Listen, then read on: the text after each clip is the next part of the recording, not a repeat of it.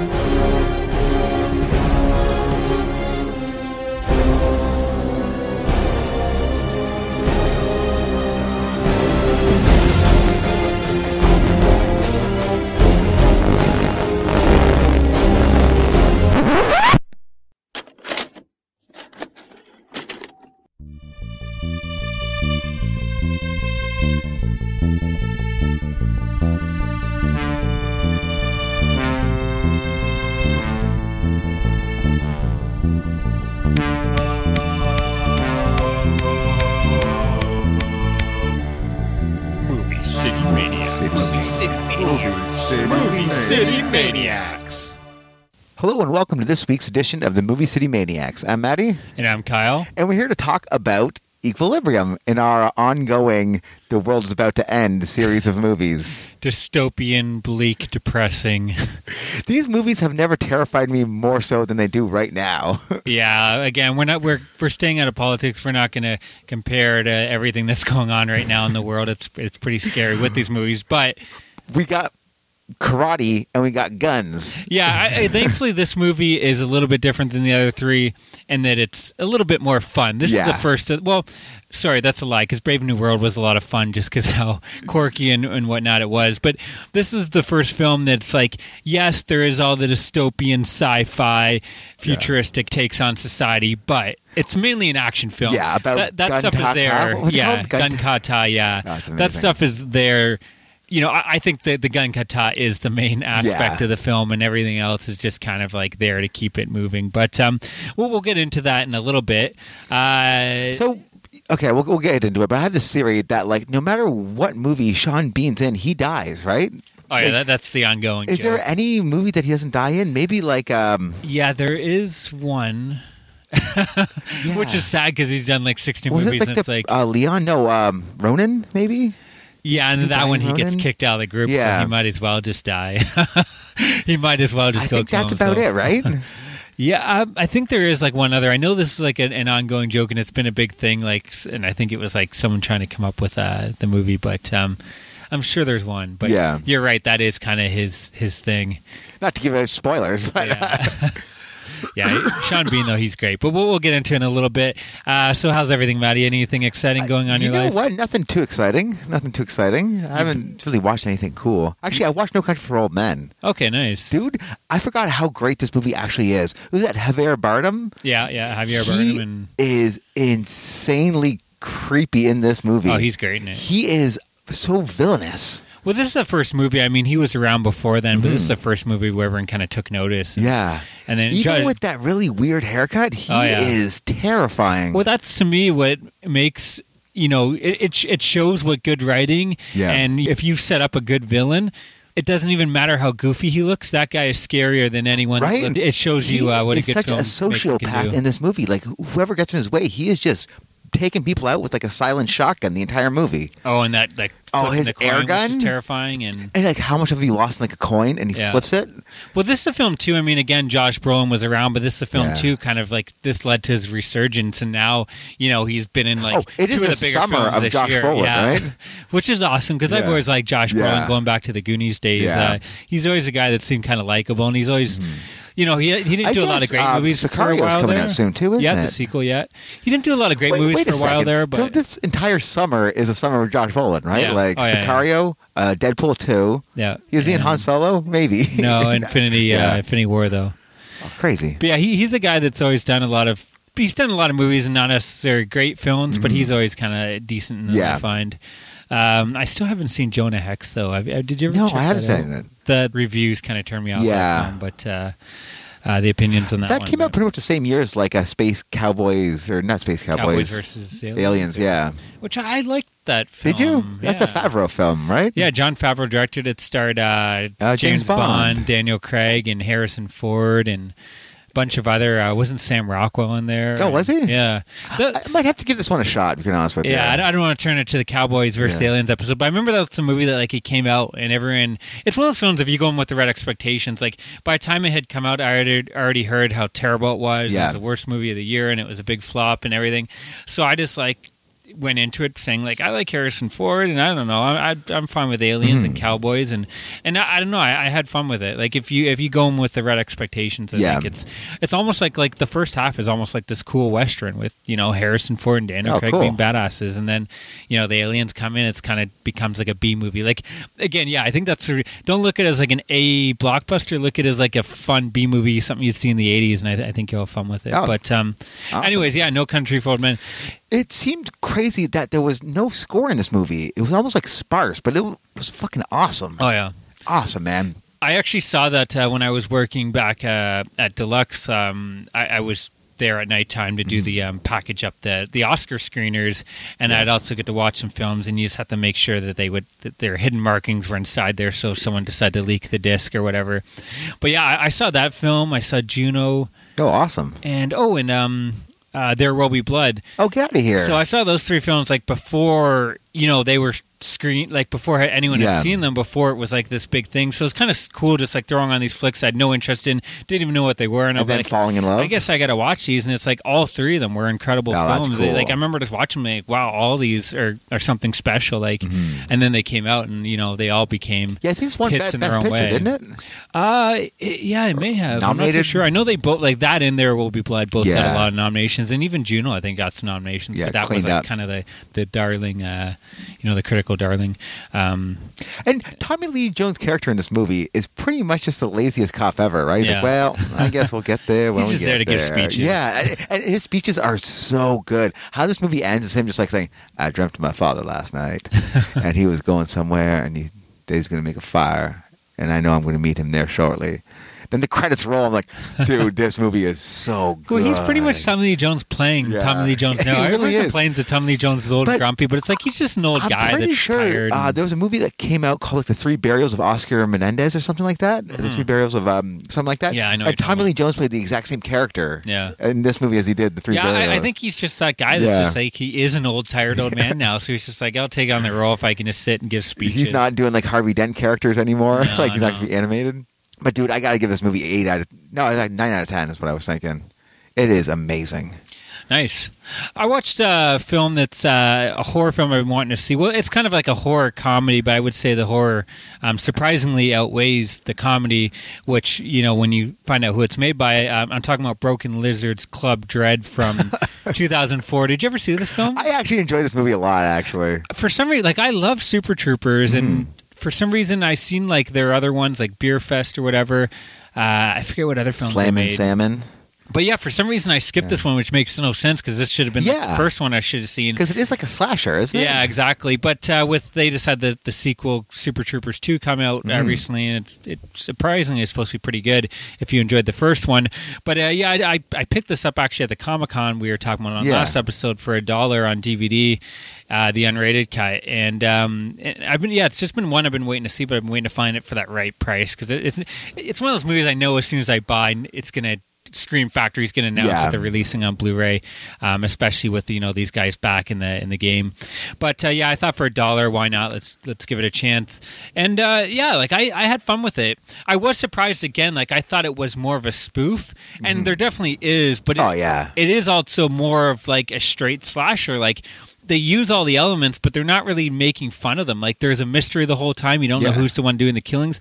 The killings are quite gory. Yeah, which is kind of cool. They're a bit, they're a bit jokey, though, but I don't mind that. Well, I don't know. I was still surprised just how much, I thought it was just going to be a comedy horror, but I'd say it's more of a horror comedy. I love who Bill Paxton plays almost like Bill Paxton is amazing as, what's his name? Coconut Pete. Coconut Pete. Oh, yeah. Who's the other guy who sings the Margaritaville. Jimmy Buffett. He pretty much plays Jimmy Buffett, right? He hates Jimmy Buffett because I guess the whole running joke is like he came out with this song a couple years before Margaritaville, and that his songs got ignored, and then the other guy became famous. Like there's a song he's playing because he plays like these songs throughout the movie, and they're amazing. I should throw one on. All right, here we go. There's a little place where the sun sleeps late and pulls himself a shot of tequila. It's a little place called Pleasure Island. That's where I'd like to feel ya. It's easy to find just beyond the last wave, where the dolphins and whales are up mating. Sail all day and all night and then take a hard ride. That's where I'll be awaiting. Pleasure Island, island of pleasure, no need to stop and think. Pleasure Island, a beautiful treasure. Come on down and have a drink. So fucking good, the music. I want to buy the CD. But there's a great scene where they're around the campfire and he's playing and everyone cheers him on, and then the drunk girl's like, play Margaritaville, and everyone's like, shh. He's like, what? I think you mean Pina Coladaburg. She's like, no, Margaritaville. It's my favorite, Margaritaville. He's like, no, I think you mean Pina Coladaburg. And then she's like, no, Pina Margaritaville. He's like, and then he fucking snaps and like leaves the campfire. And that's amazing. Fucking kids. Pina Coladaburg is amazing. Pina Coladaburg, yeah. But yeah, he's the highlight. Like, he's hilarious throughout. He's constantly stoned and drunk and sleeping with the women.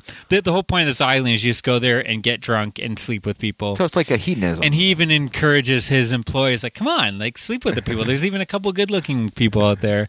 But yeah, so you have this island, and then you have this killer that's going around knocking everyone off. And like I said, it's done like just like any other 80s slasher. Like, there's a good mystery that keeps you guessing throughout. The highlight in the movie, really cool, which would be great just for like a drunken island, is they have this hedge maze set up, and the one guy is supposed to be Pac-Man, so you have women. Oh, that's awesome! Women run around, and he has to chase. He goes and has to like drink the coconut, and then he becomes Pac-Man. He gets to chase them down, and then there's like the employees are dressed as fruit and stuff, and he has to like tackle them. Oh, down. That's amazing! It looks so awesome, but there's a great slasher moment in there where like the killer's in the maze, in the Pac-Man maze. Yeah, it kind of has actually like a 10 Little Indians vibe to it, where it's just someone knocking them off on the island one by one.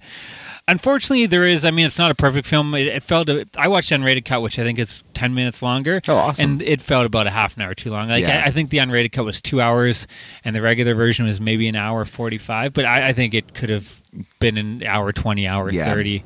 But yeah, I was again surprised how well the horror elements worked. I mean, there was some decent gore on display. Like you get some decapitations, and cool. It all looks great. It's all practical effects, and yeah, I'm saying it is more horror than comedy, but there definitely are some funny moments.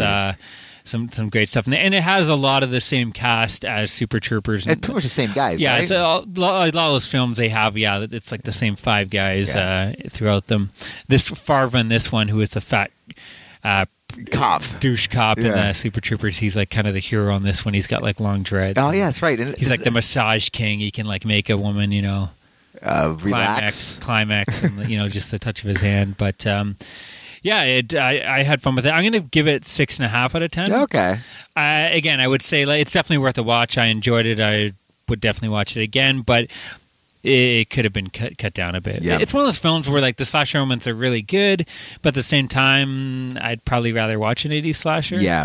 And the comedy's there, but it's not as it's not as consistent as you would hope from these guys. If you're coming off of watching Super Troopers, And this was their sequel to it, right? This was a follow-up. This was their second, film. Yeah. What else did they do after this? I guess Dukes of Hazzard.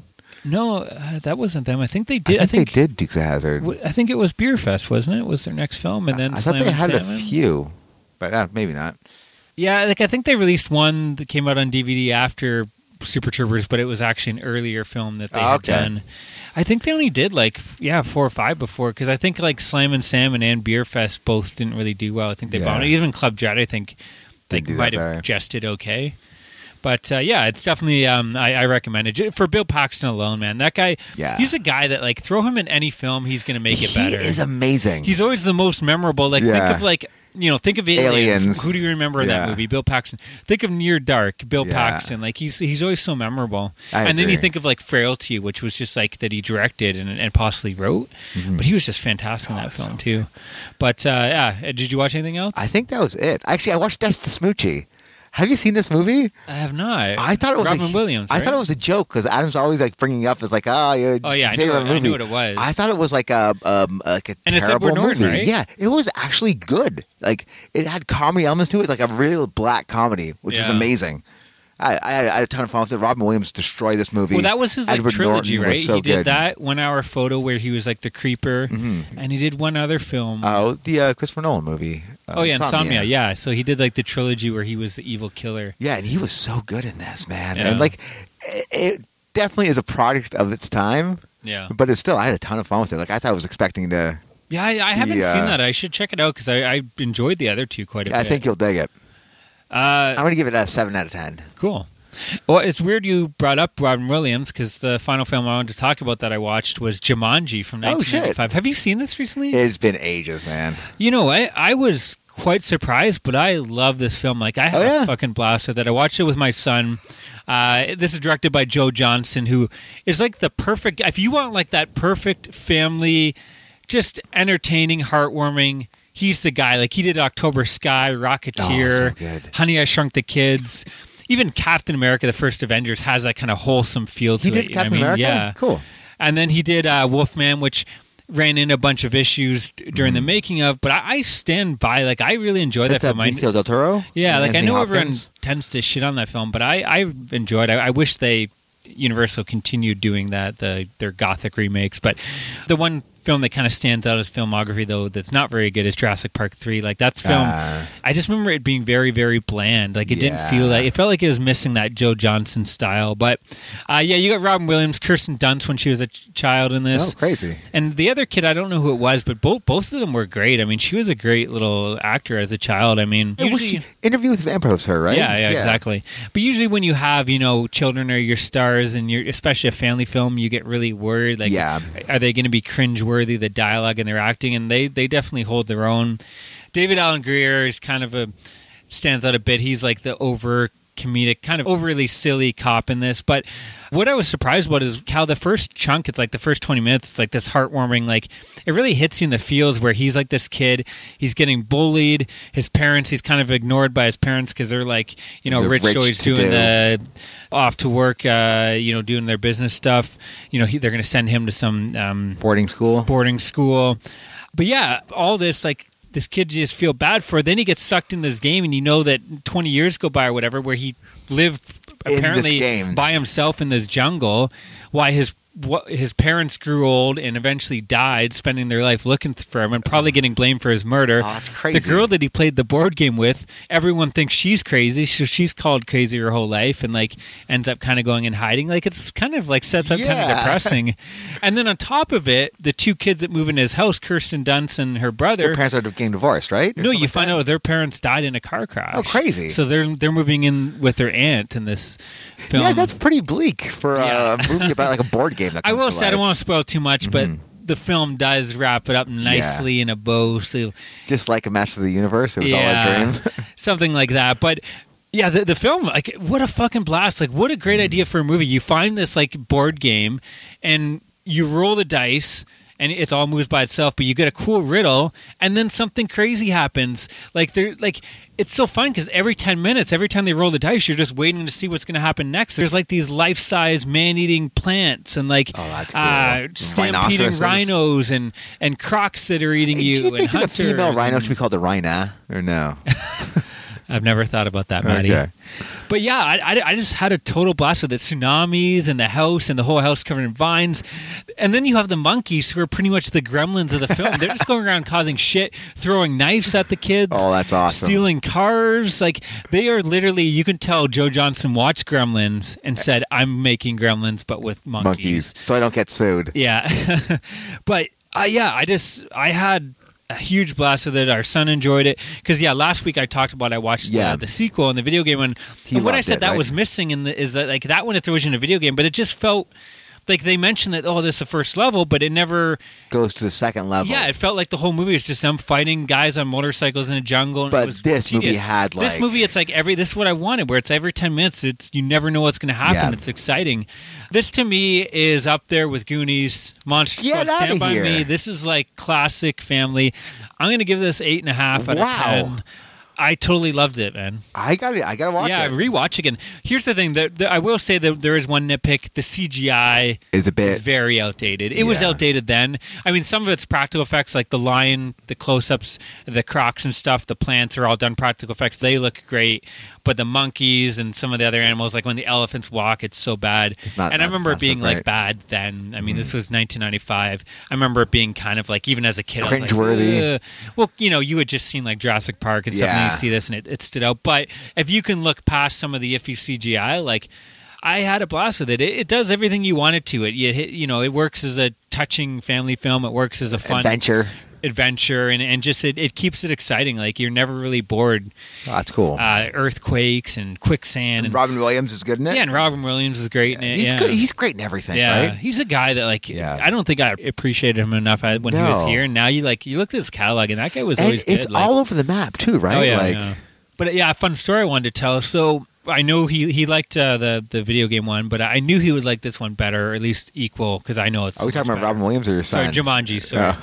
So for our son, I actually picked up at Walmart. You can get the board game, I think, in other stores, but Walmart did a special wooden exclusive where it opens up like the actual game. It's like a replica of the game. That's so cool. I actually hid the board game, and then I have a Bluetooth speaker, because anytime when you hear like the kids when they first find the board game, they hear like the banging on the drums. So, and like the parents can't hear the kids' verse. So I hid the speaker behind and the board game, and we're sitting there watching TV, and I played it, and he doesn't know. So he hears the things. He's like, "Dad, did you hear that?" And he got so excited, and like he found the thing, and he thought it was real until he still to this day thinks it's real. And he went, he's telling all his friends and the neighbors that this board game appeared there. And like, I'm like, Cohen, like you saw it happen in the movie. Like, there's a good chance that like if we play this, like a rhino may smash the wall. That is amazing. Do you want to risk this? And he's like, yeah, let's do it. I'm like, you're nuts, man. But yeah, like right now, up to this point, he still believes that this is a real game. Oh, that is amazing. And he's gonna be so let down when he plays this game with you. No, we did play it, and it was fun. I just said like, because in the board game, you can actually lose. Like, I guess as you play, there's event cards. If you fail them, they build up, and if you fill them, you guys can lose the board game, like the movie. So I was like, good thing we didn't. And I was like, because I hid underneath our couch, and the couch we have in our home actually came with the home. We kept it. Oh, it's like, that's amazing. In our basement. That is actually a great story. So we're like, this is, they must have left it behind here. So. Yeah, I had a blast doing it. And, that's so much it's something fun. He'll remember his whole life because he showed all like the kids around the neighborhood. That's cool. But yeah, I had fun with it. You're a good dad, dude. That's kind of cool.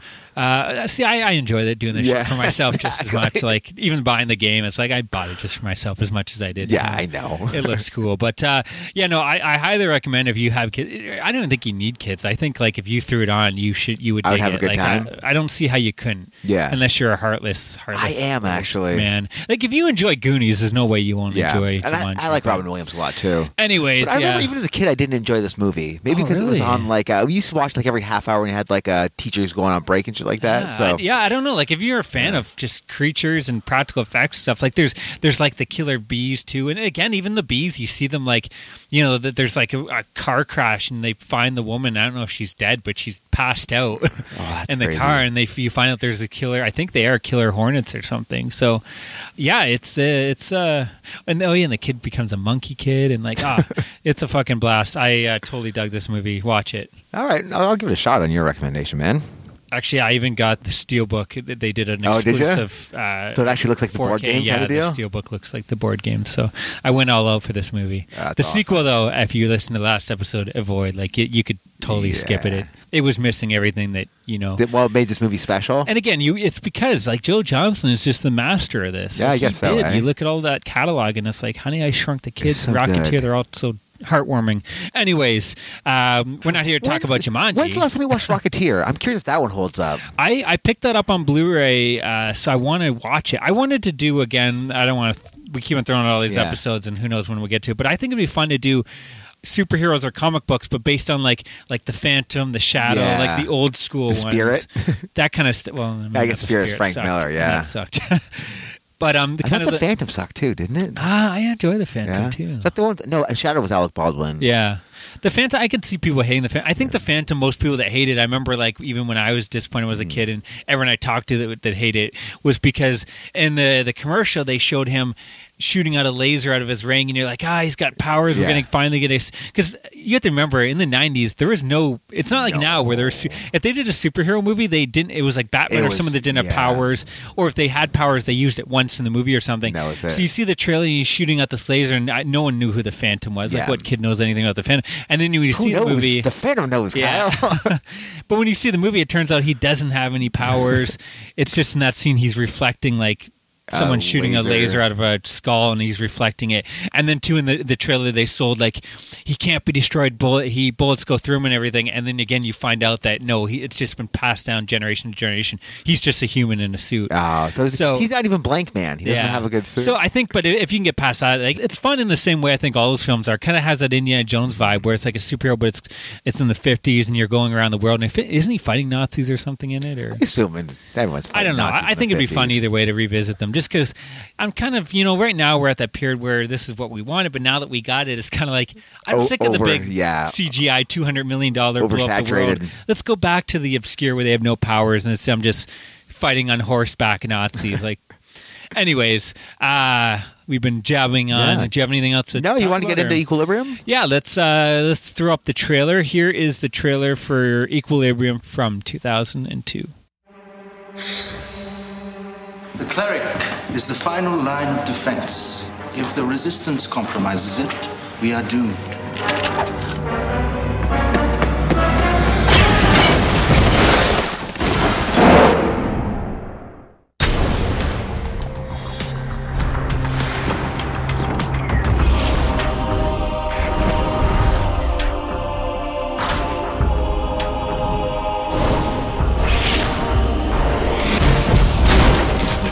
You cannot do this. There's nothing we can't do. It's real. Burn it. Cleric, I can only hope one day to be as uncompromising as you.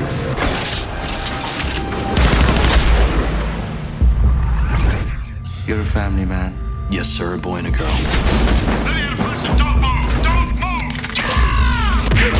It's the lawful entry. We have a warrant for your wife's arrest. Remember me.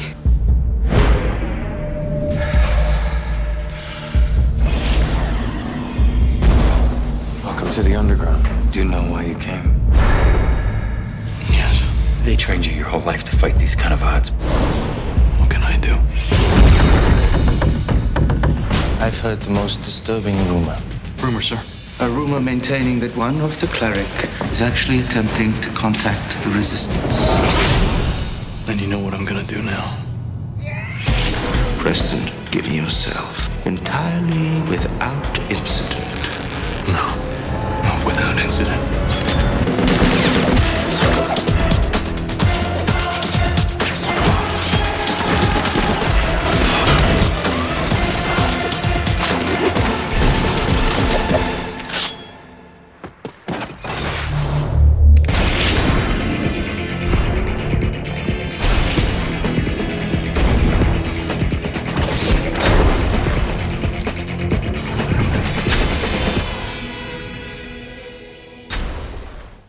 In a futuristic world, a strict regime has eliminated war by suppressing emotions. Books, art, and music are strictly forbidden, and feeling is a crime punishable by death. Cleric John Preston is a top-ranking government agent responsible for destroying those who resist the rules. When he misses a dose of prosium, a mind-altering drug that hinders emotion, Preston, who has been trained to enforce the strict laws of the new regime, suddenly becomes the only person capable of overthrowing it. That was a bit of a mouthful there, but we are here to talk about Equilibrium from 2002. This is a fun movie, man. It's very underrated. It is, and like it's such a high caliber cast. Yeah, it's insane. Well, this is Christian Bale before he became. I think at this point he'd only done American Psycho and The Machinist. No, that was after. Yeah, I think that was after. I guess maybe what was that Spielberg movie he did when he was maybe like just Shaft. 7? I think he just did Shaft. Emperor of the Sun. Well, yeah, he did. Yeah, of course, Christian Bale started out. Yeah, the Spielberg Empire of the Sun when he was a kid. But I think at this point, he wasn't the household name that he is now. Yeah. I remember like we had a house living when we were in college together, and our buddy Stokes, who is actually going to join us hopefully for our next couple episodes. But we lived in a house, and I remember like there's a couple films we watched religiously in that house. Swingers, of course, and American Psycho was the other film. Good. So we all loved like Christian Bale because he was so fucking good in that. So I remember when this came out.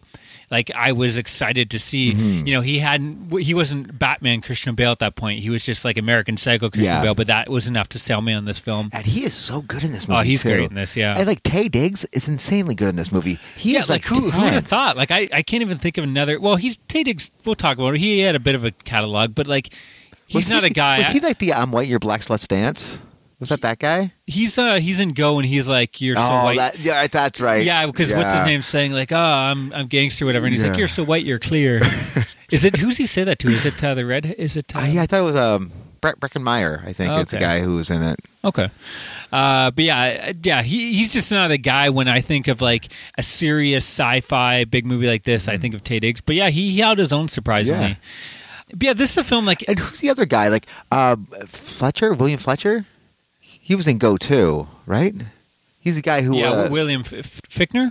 Fincher? Fichtner, yeah. He also from Heat and Dark Knight. I saw him. He was in like a scene right at the beginning of the movie. I'm like, that's the guy. Yeah, I saw him too. Yeah, he's cheering in the crowd. Yeah. And then he does come up and he has a bit of a bigger part. Because I was wondering, like, maybe he's just like an extra. But I'm like, it's crazy. I thought he'd be big by this point. He was already huge. Yeah. So. But yeah, it definitely is. It's a movie that is held together by a great cast. But also, I mean, this film came out in the aftermath of Matrix, and I think that's why a lot of people shit on it. Yeah. Even my wife was saying, like, what is this guy, like a Matrix knockoff wannabe kind of deal? Which is weird, because I don't really get that. Maybe it's a long jacket. That's pretty much it. Yeah, I think like they have the long black jacket, but other than that, I mean, this film doesn't use any of that slow motion, the slow-mo tech that Matrix, the bullet time that Matrix became famous for. I guess it does have, like, the, as they're showing people how the gun kata works. Yeah, but that's all really fast. Yeah. But there's like a program. It's almost like a computer program that they're showing the movements. Yeah, but that was kind of like they do that shit in the Matrix too, if they upload it into his head. But yeah, apparently when this film came out, like it was fucking trashed. I was so surprised. That's insane to me. On Rotten Tomatoes, it had a 38%. That's crazy. And Metacritic a 33. Like this movie got like it's not like people like reviewers were like, yeah, we've seen all this before. Like that was the biggest complaint. Everyone was saying it just felt like rehashed sci-fi movies, 1984, the ones we've pretty much covered, Fahrenheit 451, which sure it is, but. Like, I can understand saying, you know what, we've seen all this before, it didn't deliver anything new, but it was still a fun movie. Yeah. I'm going to give it a 6 out of 10. No, they trashed like a 33 out of 100. Like, that is awful. Yeah, that's crazy to me, because this movie isn't. No, it's, like, we'll talk about it. Like, I really enjoyed it. Roger Ebert, though, did enjoy it. He gave it a 3 out of 4. And there's almost like a tenseness in the entire like end scene, almost like a samurai movie. Yeah, the end. And it gets apparently. People are getting double crossed constantly. You don't know who's working for who. Yeah. Well, I didn't notice, but apparently, as it goes on, it gets more bright too. Did you notice that? Well, and it also apparently it gets more violent and bloody as. You know, he loosens up his emotions. I don't know if that's true, but that's what I was reading. That. Oh, yeah. Which it kind of starts up PG, and people are just getting shot, and then by the end, people are getting like when you see faces cut off, faces getting blown and stuff with the bullets, and but yeah. So, did you notice this? As the movie first started, it is gray, and then as like he stops taking the. Symposium. Well, he starts seeing and there's actually like colors and shit. Like when he first looked in the girl's eyes, you can actually see like the blueness of her eyes, which is like the first color you see in the movie, which is kind of cool. This is a film like it does have a crappy Blu-ray out there, Canadian Blu-ray that's bare bone. Actually, there's one in America too that's terrible as well. But yeah, it really needs a good Blu-ray because I still held on to my DVD because I don't think the Blu-rays kept over all the extras or they had the wrong aspect ratio. Yeah. There's something wrong with them that I've stayed away from them. But it's definitely a film as I was watching. I'm like, this would look great on blue. I'm surprised this hasn't like But I wanted to let's talk about the director, Kurt Wimmer, in regards to I love that he actually responded to the critics and said, why would I make a movie for someone I wouldn't want to hang out with? Have you ever met a critic who you wanted to party with? I haven't. That's actually amazing. That was his response. Because, it seemed like just all their complaints were like, this is just copying this, and this. But it's like, it's taking elements. I wouldn't say like, yes, it has the elements of 451 where you're not allowed to read. It has the elements of 1984. But I think it holds it on its own. It's a completely different film, whereas those are very serious and kind of dry, and in the case of 1984, very depressing films. Yeah.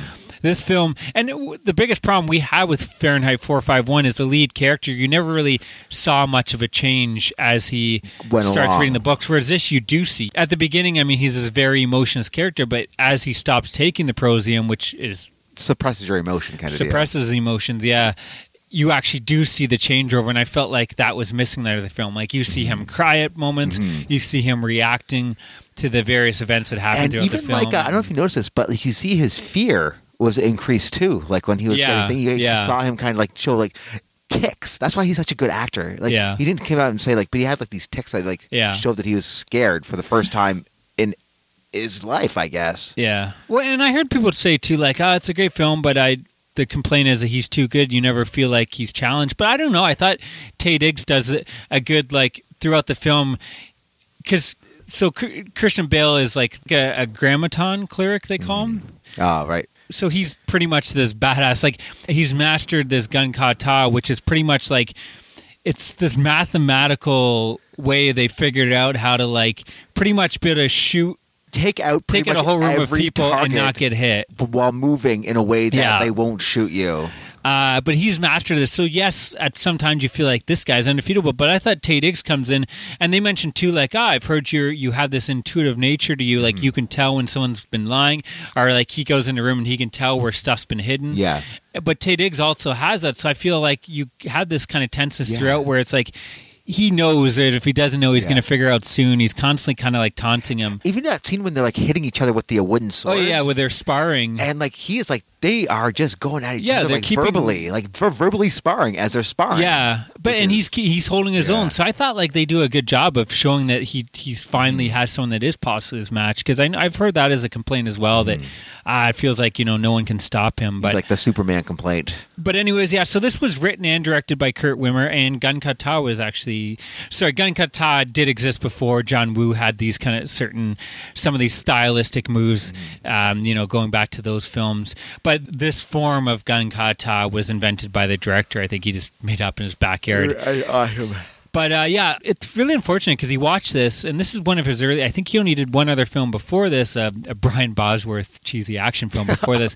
But this was his second film. It was made on a $20 million budget, which seems like a lot, but that's nothing for this type of big budget sci-fi. It is like scoping too, isn't it? Yeah, there was a lot of like the matte painting I saw too, which I thought was kind of cool. Some of the CGI doesn't hold up, and again, it didn't at the time. I mean, unfortunately, again, it's a $20 million budget, which isn't much for 2002. But I think as a second film, like, it's pretty amazing what he pulled off. And I'm really surprised. I thought he was going to have this whole filmography. I was like, I'm excited to see what he did next. And unfortunately, he only did one other film. He did Ultraviolet with Mila Jovovich, which I heard, which looked terrible. I don't know.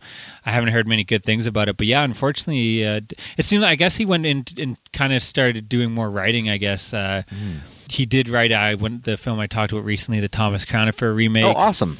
He did The Recruit, Spear, Salt, Total Recall remake. Unfortunately, he did a lot of shitty, like Total Recall, Point Break remake. He got into that kind of remake phase. But it's a shame when you watch this and you kind of get excited to see what he did next. Yeah. And it wasn't really much. But I think the film is very well directed. I think like the action scenes are done well, that you never are really confused with what's going on. It feels like a bigger film than it actually was. Like, I think it was shot in like a month as well, which again isn't much for a sci-fi film. Because they do have this entire like world that they live in, which is kind of, and it looks great too. Yeah. And it does a good job of like, you're thrown Ronin, but you understand what's going on. You understand all the rules and everything pretty quickly, which I think is something that all of these films did a great job of. Like, all these films, you're thrown in that world and you get it. You know what I mean? Like, even though it's ridiculous, like Fahrenheit 451 with the books and all this stuff, and Brave New World has so much ridiculous stuff, but they do a good job of selling you that. Yeah. I think this film does as well. You believe that, after, I guess it's supposed to be after World War III, I believe. The remaining people just said, like, listen, if we want to survive as man, we got to get rid of emotion. It's definitely a high concept, a little bit ridiculous, but you could almost believe it as well, that people would just take a drug to just forget about all your issues and problems. Everyone's kind of the same. Like 60% of the population, if you ask me. Yeah. But and I was reading too that, because I read somewhere that said like this takes place in 2076 or something, but then I read that the director didn't want it to have a set time, and that's why he even tried to stay away from, which if you think about it, he doesn't put all these futuristic tech, like everything in this film exists, or it looks like a slight upgrade to what exists now. He didn't want it to feel outdated, and it doesn't. Like, you can watch it now and it still holds up. But yeah, he didn't. He said you can almost look at it more as like almost like a parallel universe. It's not necessarily too far in the future, which I think he does a great job of doing. The score was done by Klaus Badelt, who did the score for the Time Machine from 2002. He did the Pirates of the Caribbean: Curse of Black Pearl before Hans Zimmer took over. Constantine, Catwoman, Solomon Kane, whatever. I thought the score, I thought it was pretty good. Like, I enjoyed the score. Again, I'll say this about the film. My biggest problem with the film is it's like, I really enjoy it, but it always seems like it's just slightly below being spectacular. And I mean, like, it's good, but it's just missing that small thing that makes it great. And I find that about everything in it. Like, the CGI is fine, but it's not great. The score, it's like, it's a really good score, and I would possibly buy the CD if I saw it cheap, but it's just missing that that thing that just pushes it over to make it like amazing. And that's how I feel about the whole film itself. It feels like it's like, I don't want to say a product of its time, but that late 90s feel where it's like there's a lot of good films, but they're missing that thing that makes them long lasting. Like this, I really enjoy. I'll give it a decent mark. But it's not probably going to be in my top 100 of all time. You know what I mean? There's other... It's missing, the things that make Inception amazing and stuff like that. You know what I mean? At least that's how I feel. I don't know your thoughts. And again, even the emotional beats, I didn't quite find he didn't care about this girl or... Yeah, like, I think they work, but they don't work enough where you're getting that heartache, you know what I mean? And like, I don't know. Everything about the film, it's just like... I enjoy all aspects, but it's missing that. It's just missing something that makes it special. And maybe it is because we've seen, especially watching these 3 films in a row, we've kind of seen a bit of this now at this point. But even the action scenes, they're really great, but they're not the best. You know what I mean?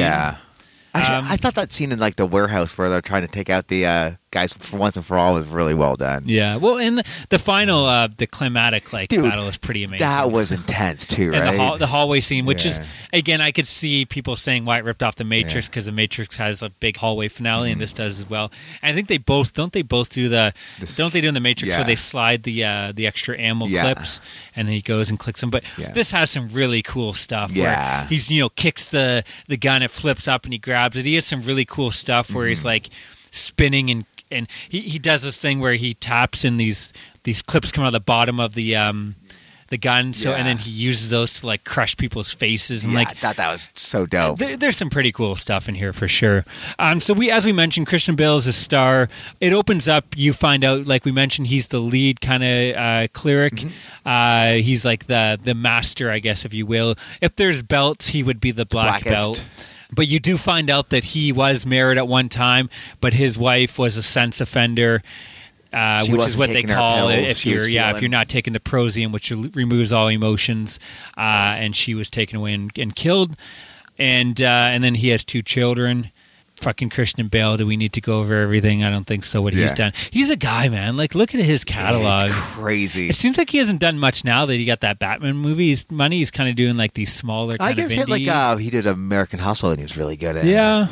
That was okay. The Machinist is so good. And so good. Again, a movie that I love that a lot of people don't, but Michael Mann's Public Enemies I think is fantastic. I don't care what anyone says, but even all the Nolan films, Prestige, and he's so good, man. He's definitely one of the best actors of our time. Yeah, I'll give him that. Like, Sean Bean, as we mentioned, is in here as his partner at the beginning. Of course, he is going to die. Yeah. I don't think we're spoiling anything. It'd be a spoiler if he did die. But you find out that he has not been taking his Prozium and is feeling... And there's a cool scene, like how he catches him, like you can kind of tell. Yeah. But yeah, Sean Bean. I love Sean Bean too. He's so good, right? Like Goldeneye and Ronin, and he's just like Lord of the Rings. Yeah, Lord of the Rings, Patriot Games, Game of Thrones. Like he's a guy.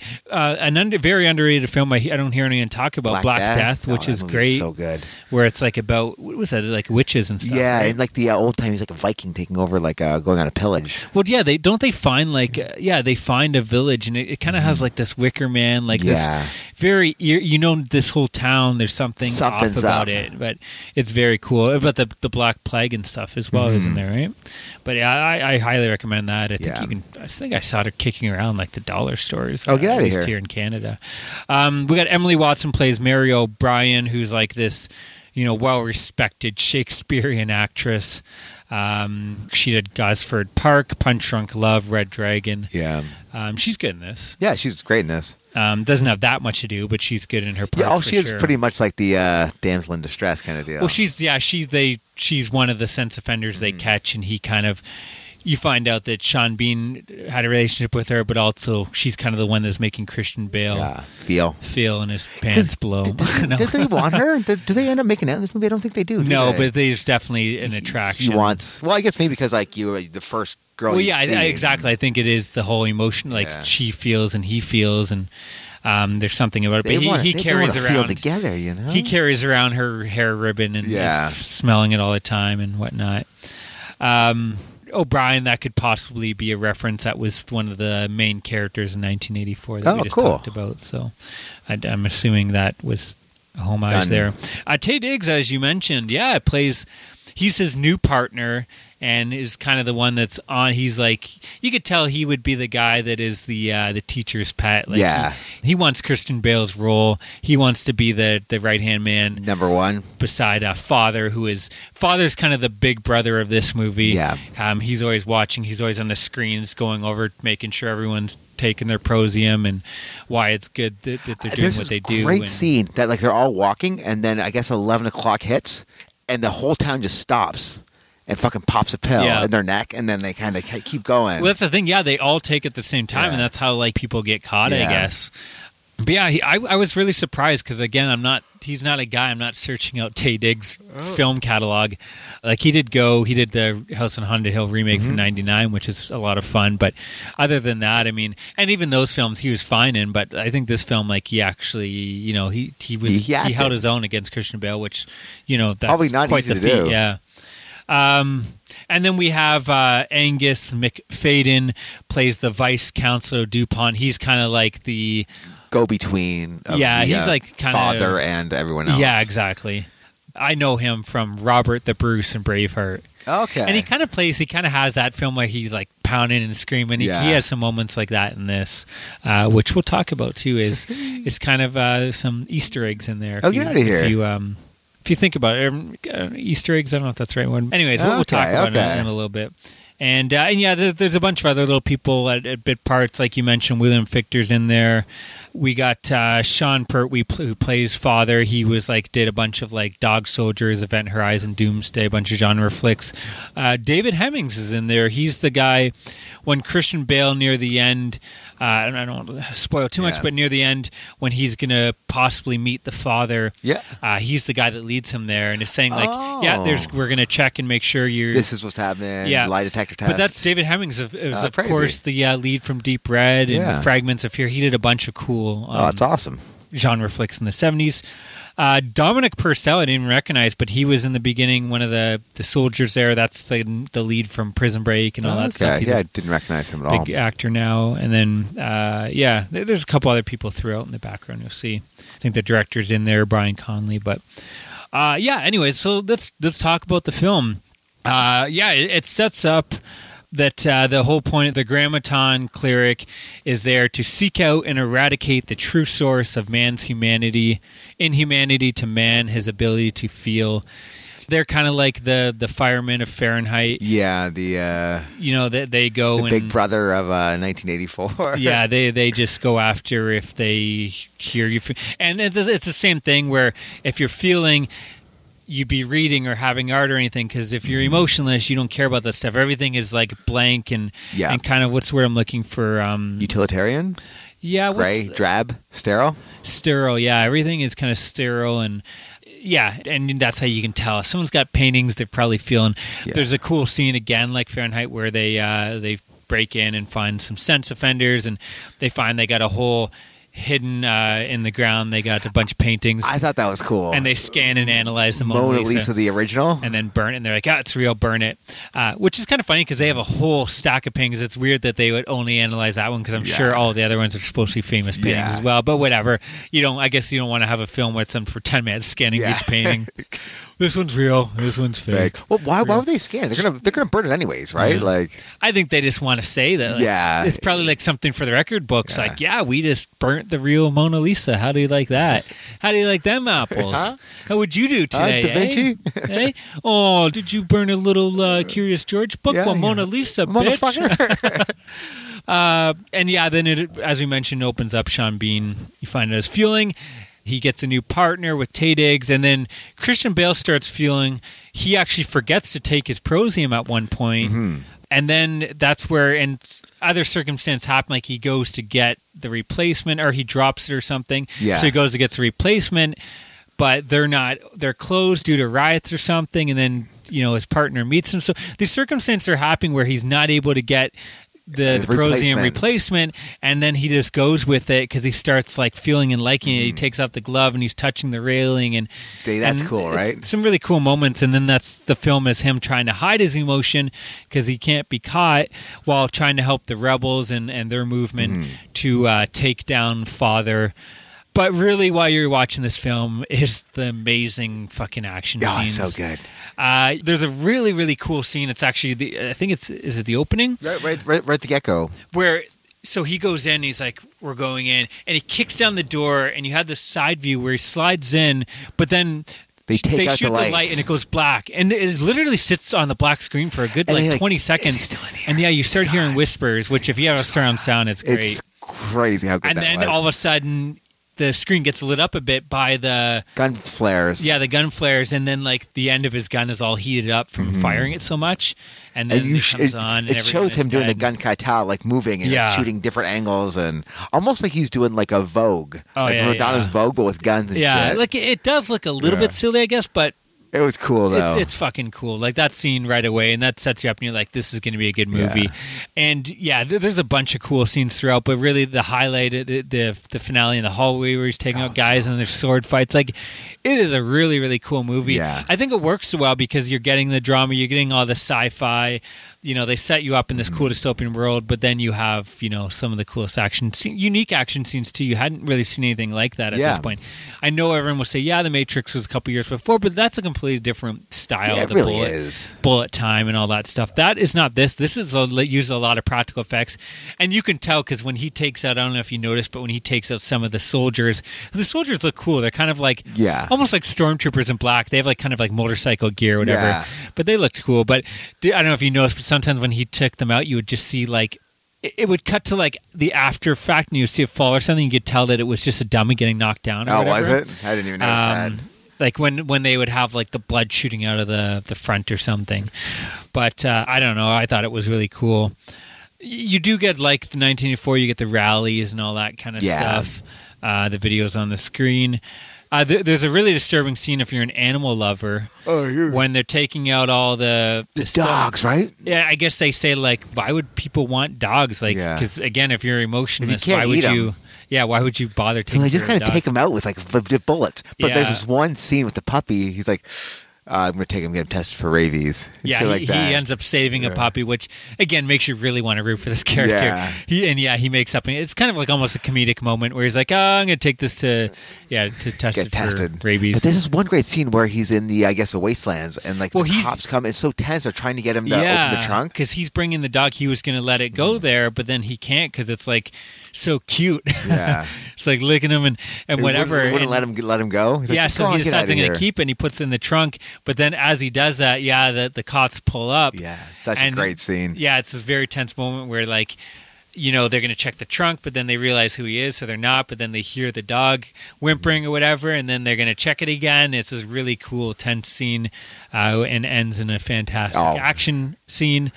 But yeah, like, he's a guy that is saving a cute little puppy. Like, who doesn't want to root for this guy? He is a John Wick. Yeah. If you want to take like a Keanu Reeves movie, do John Wick instead of Matrix. I don't know if you noticed the symbol. It's kind of like a mix of the Nazi symbol with a cross. Almost like stone hammers or stonemasons, because they're almost like hammers, weren't they? Yeah. But I definitely felt like, it was kind of touching on the whole Nazi thing and the religion and all that kind of stuff, I guess. But yeah, I don't know. Anything else you want to add? Or? I kind of want to hear about this Easter egg, to be honest with you. Do you want to give our review? Or yeah. Let's give your final thoughts, your rating, and then we'll go into spoilers. I love this movie. I agree with what you say that it does need something. It's a good movie. It's not like a fantastic movie. It does need a little something more to take it to like the upper echelon. That's why I'm going to give it 6.5. Wow, that's low. I know. I wanted to. That's like a C, isn't it? Okay, I was going to go 7. We're just fucking ripping on the ratings guys for giving it a 33, and you're like a 6. 6.5. Fucking guy. I'm going to go 7.5. Okay. It was almost even an 8 for me, but I'm going to go 7.5 just because I feel it is missing that little thing that puts it over. But it on a different day, it could be an 8. Maybe after I didn't watch 3 of these other dystopian That's what I was movies. thinking. But yeah, I really enjoy it. I think all the acting is fantastic. I think Christian Bale delivers like a really cool, memorable performance. You get to see him kind of doing the American Psycho thing where he's emotionless and then you also get to see him then break down and become, it's cool watching him as he starts to feel and just how he reacts to like the scene around him, the people around him, the sun, the dog. It's really cool. And also just how he kind of like has to camouflage and kind of stay hidden with all the people that aren't feeling. The gun kata, I think, is really unique, and I think some of the, it's not the best action scenes, like I said, that I've seen, but it's still up there as something unique, and it's still better than even at that time most of the stuff that was coming out around then. Yeah. And it's got Christian Bale and Sean Bean, and who doesn't love those guys? And the score, like I said, the score is not amazing, but it's good. It's good enough that I would buy. If I saw the score cheap, I'd probably pick it up. Like it's again, this whole movie just feels like you could tell it didn't have that $100 million budget that other films had. So it's one of those films you can tell sacrifices had to be made for it to be made in the budget that it had and the time that it had. So if you look at it like that and can forgive it, like I think it's an amazing feat what they accomplished is pretty much what I'm getting at. So yes, it didn't hit that 8.5, 9 out of 10, but I mean, it's still for a second time director, it's still pretty damn cool. I guess let's go into spoilers then. So if you don't want anything spoiled for you, skip ahead. We'll put the time at the bottom there. So you find out that the Vice Consul DuPont. Well, first you find out actually Taye Diggs tries to bring in Christian Bale, but you found out that Christian Bale had switched the gun and Taye Diggs crisscrossed him. Yeah, but then you find out again he knew all along that this is all part of the plan, and you find out DuPont has been in on it from the beginning. That's why at the beginning it opens up and he's kind of testing Christian Bale to see if there's any chance that he still feels anything that his wife was taken away and executed. And you find out that he was testing all this because he knew there was a good chance that he would start to feel and then in point would join the rebellion, and then he ends up pretty much tricking Bale into giving up all the rebels. Yeah. So the whole time he's been being played, which is kind of cool. Mm-hmm. But the little things you can notice, did you notice that he has actually been feeling himself? You find out the whole thing is bullshit. Because you find out A Father doesn't even exist. Yeah. It's just like the face of he died long ago. But you find out this whole time DuPont, he doesn't believe he's actually been feeling the whole time. Because if you look, in his office, he's got all paintings and everything. Oh, I didn't even notice that. And even says when he dies, he mentions like, "Don't kill me. Like I feel. Don't you see? I feel." And he quotes a poem as well to him. Oh, that's crazy. So this whole time he's not even. And even at the beginning too, if you notice, he's constantly getting mad at Christian Bale and like slamming and yelling. If you're emotionless, you're not yelling and shit, right? Yelling and stuff. He's been feeling this whole time, and it's all just been a ruse. He doesn't even believe what he's selling to people. So I thought that was kind of a cool thing to put together. Good pickup, man. The other thing too, you find out that Christian Bale's kids have they haven't been taken. Yeah, they haven't been taken since their mom got taken away. The one thing that was a big surprise too for me was that the woman does die. She gets fucking burnt alive. You think because.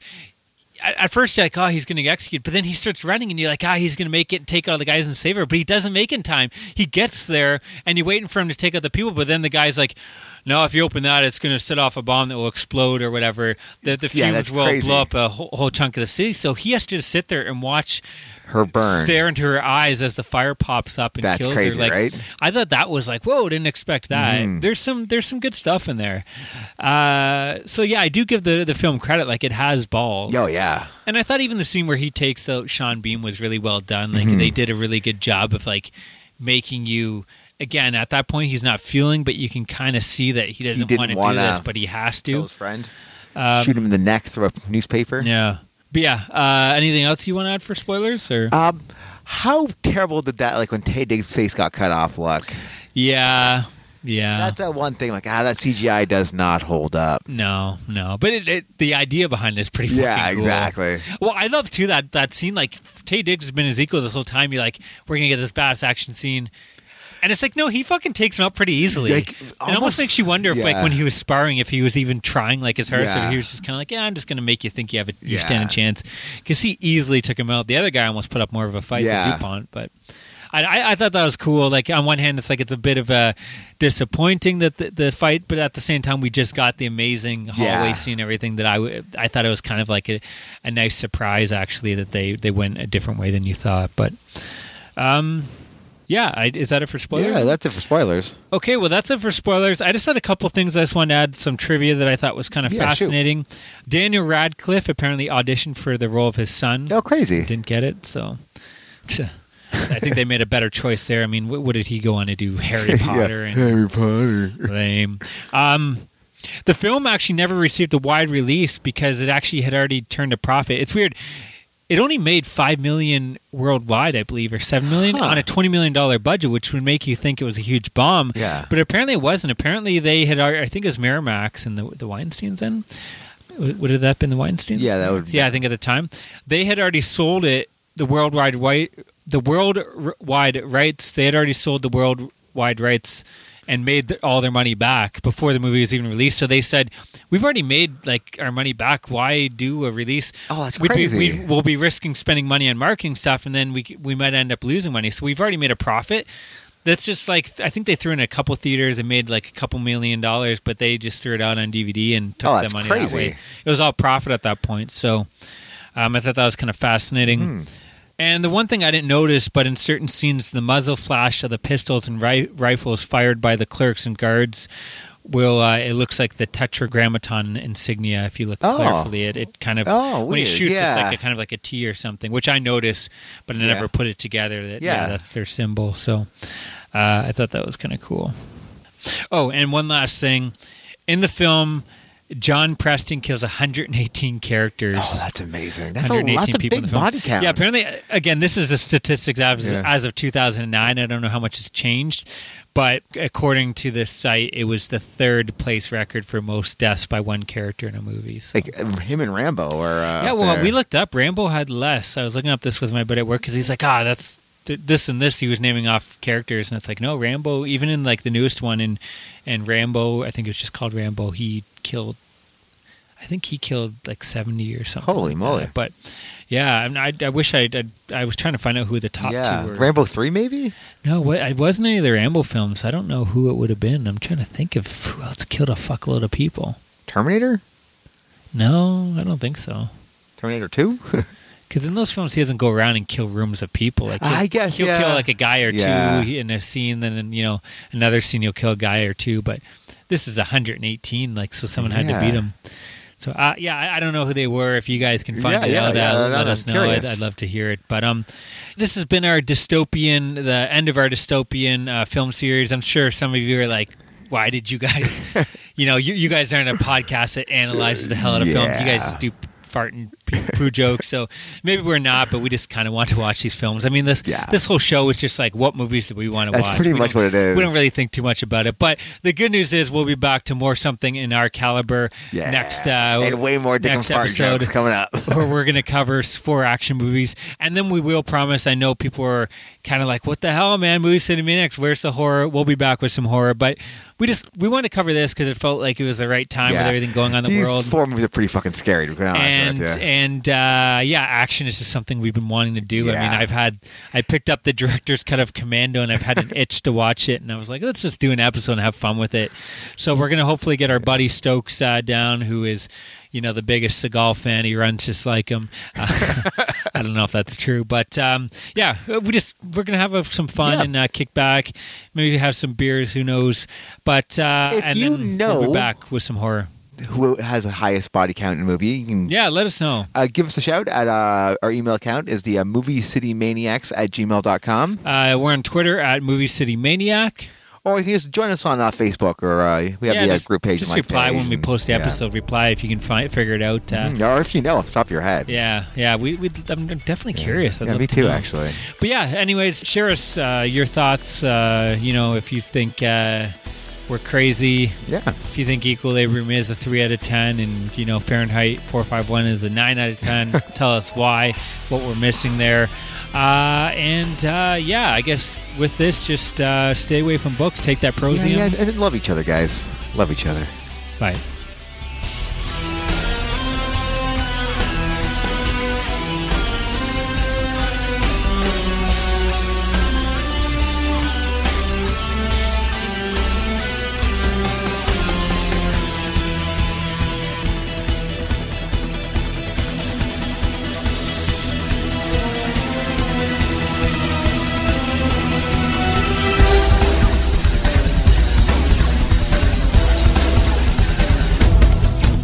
I'm Maddie. And I'm Kyle. And we're here to bail out Equilibrium.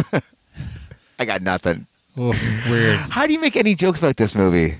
So Barton Street on a Sunday, I went down to drop it off probably around 11 o'clock Sunday morning. Then I walked to the library, and I saw like 3 prostitutes on Sunday morning at 11 o'clock. That's insane, right?